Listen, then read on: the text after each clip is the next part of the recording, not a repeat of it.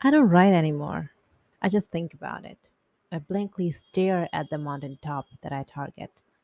I know it won't do no good, but then I think, what's the use? If I just sit my life away, I still get through. Why do I think I need to be doing something all the time? Why do I wonder whether or not will I die? The answer is clear and will be known to all, even if it is hard to believe that in the end we will all fall. But then the question arises from the chain of logic that why do I sleep if I will have to wake up? Why do we live if we'll have to die?